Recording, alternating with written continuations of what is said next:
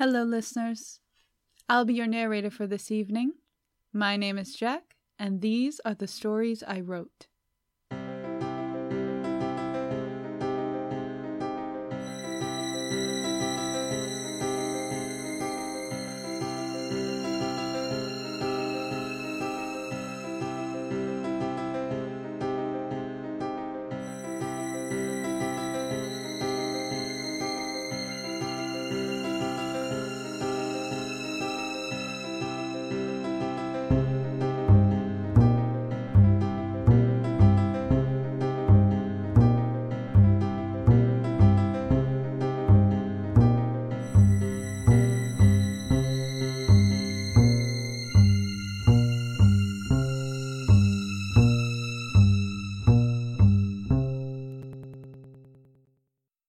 Train. Science fiction. Marty sits staring out of the train window, a brand new notebook and pen in her hand. The ocean that she's crossing is a rush of scintillating silver underneath the midday sun. Her hair is up in a bun, with loose pieces of hair falling out. She is smiling. Marty is on her way to visit her grandmother, June, and having taken this trip every year for the past couple of years, it is safe to say that Marty is very comfortable. She is the only one in this train car as it passes through a tunnel. It is dark in the car, as it often is when you pass through a train tunnel, for a few moments. The train then emerges surrounded by a forest, but now there is someone else in Marty's train car. Marty doesn't notice the new someone until they sit down next to her, causing her to jump in her seat.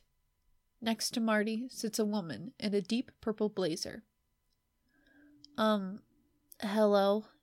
Marty asks. Well, this is new. I've never been on a train before, the woman says. I'm sorry. I didn't see you in this car before. Did you just walk in? No, I just arrived. Marty shifts in her seat. Well, what's your name? Cordelia. And what's yours? Marty. Soon, the oddity of the situation begins to fade, being erased by the pleasure of the conversation.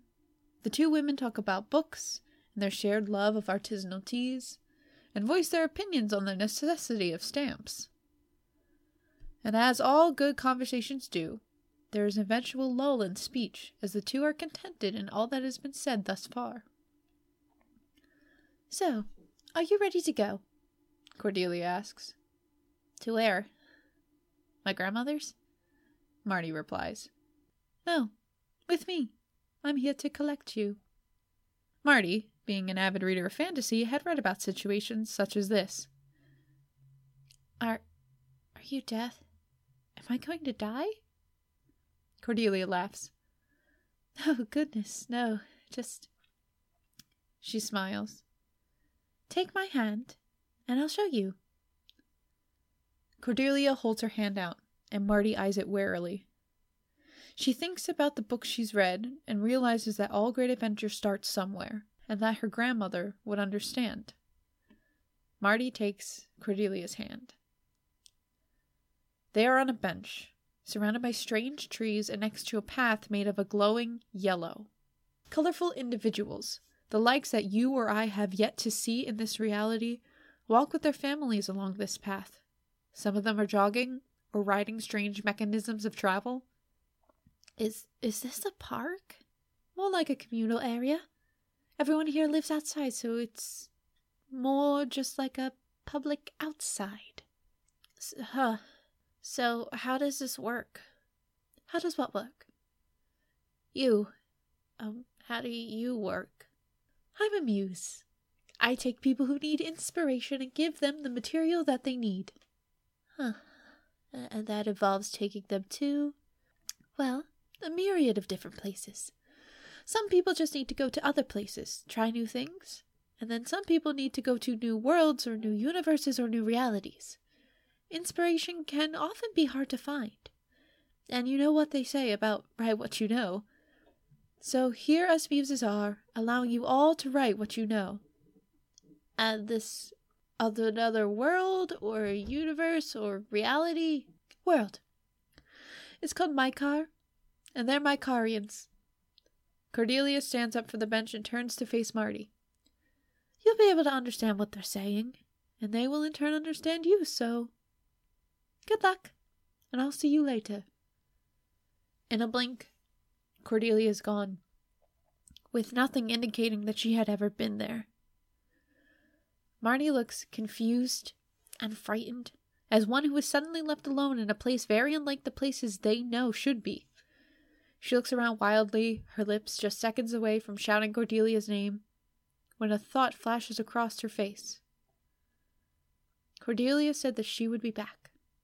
Emboldened with the confidence that eventually she'd be plucked from this world by the muse, Marty stands and begins to explore. As she walks down the pulsating path, Marty weaves her way through fungus-like trees. No leaves, but various clusters of multicolored spongy material in a multitude of intricate shapes. The wildlife skitters through these, chattering to each other in a new combination of squeaks, growls, and whistles, playing in harmony with the Mycarian children who approach them. The path carries Marty to the surrounding town where the private residences were defined by the trees. Families are having dinner, tucking their kids in for bedtime, cuddling with their partners, and eventually she comes to a cafe of sorts. Individuals are sitting on the ground or standing next to a service counter, chatting away with food and drink. Marty makes her way to the counter, and she feels their eyes on her, more so than before. Hi, I'm from out of town, and... Yeah, I can tell. The server's face is cloaked in a quizzical surprise. Yeah, it's obvious, isn't it? But I'd like to try whatever is best here, food and drink-wise. Your choice.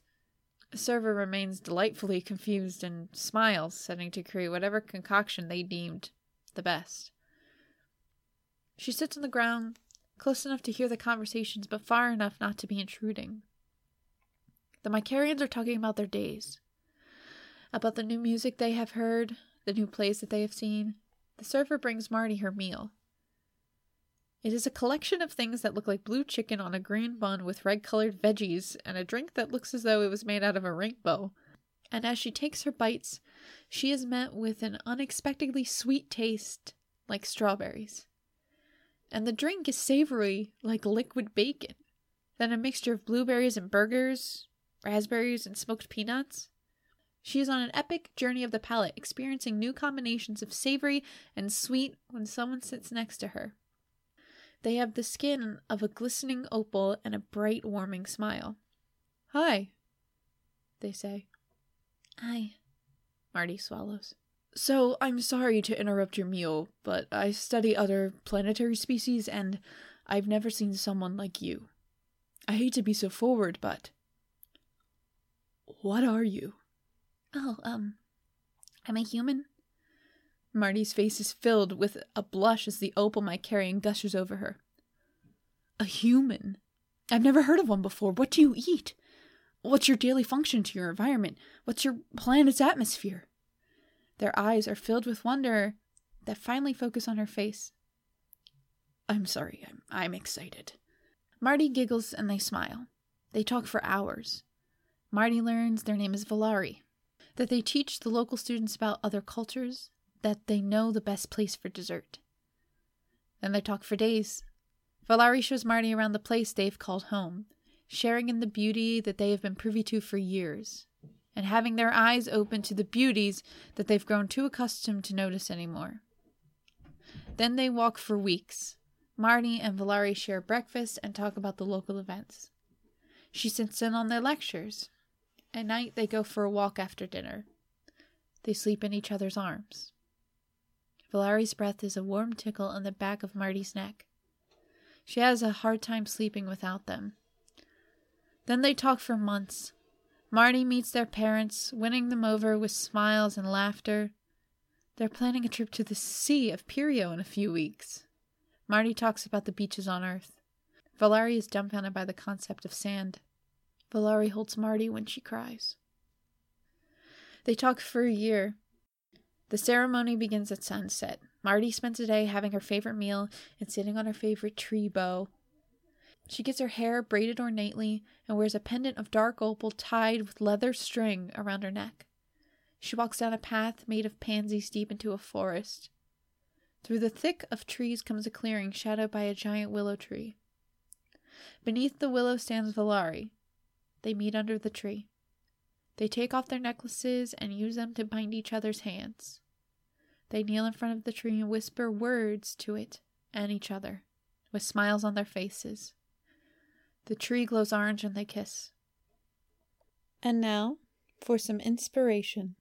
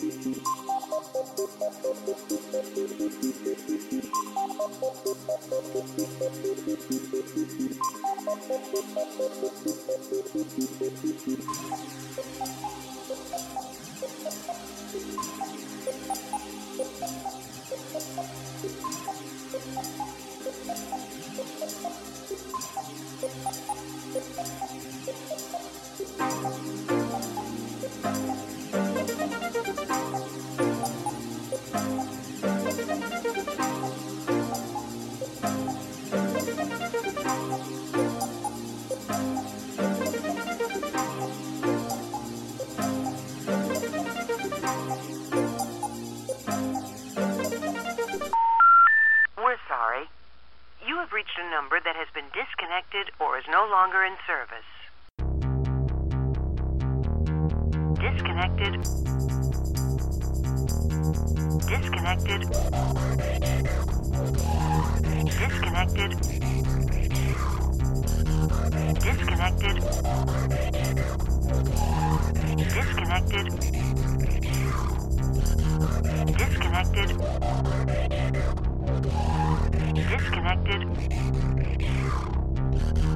Disconnected.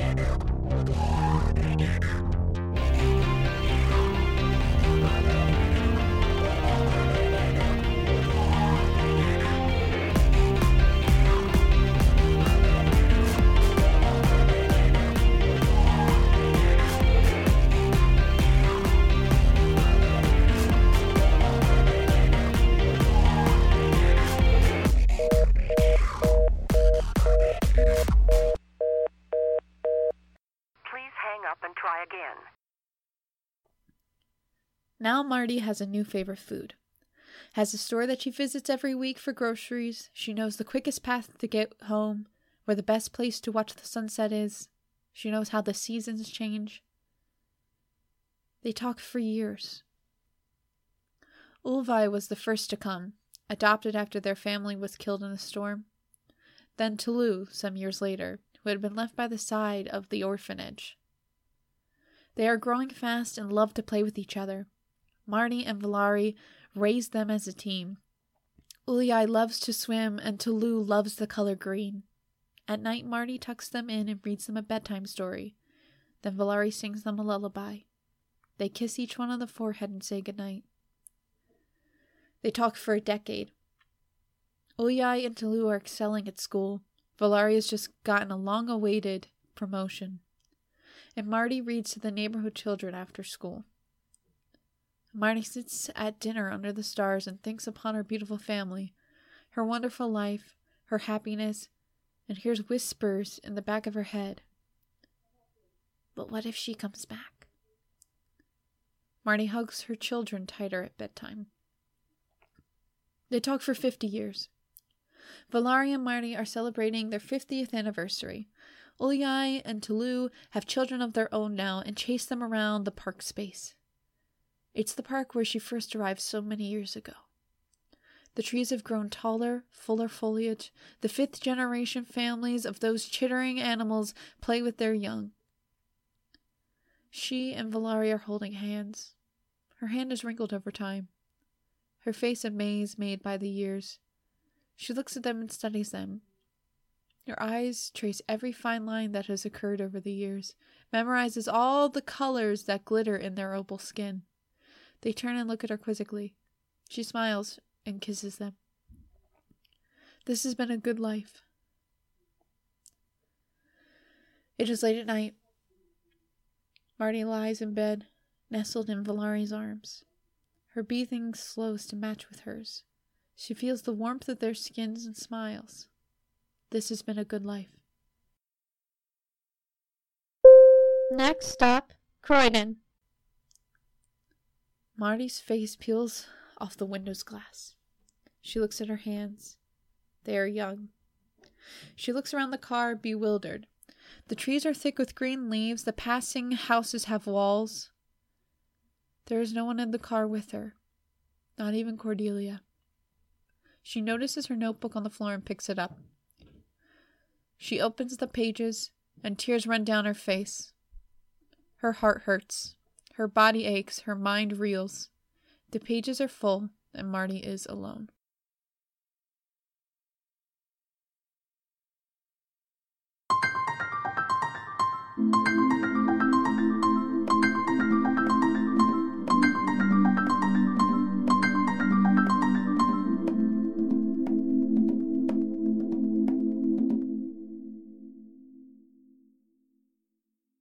Author's note. Stories I Wrote is an audio archive of the written works of Jack. Jack has been writing all of her life and wanted to give those stories a chance to live. Like our Facebook page, Stories I Wrote, and follow us on Twitter at @SIWcast. As always, trigger warnings and interlude titles are listed in the description. And remember, there is no greater agony than bearing an untold story inside you. So share your stories, share these stories, and as always, thank you for listening.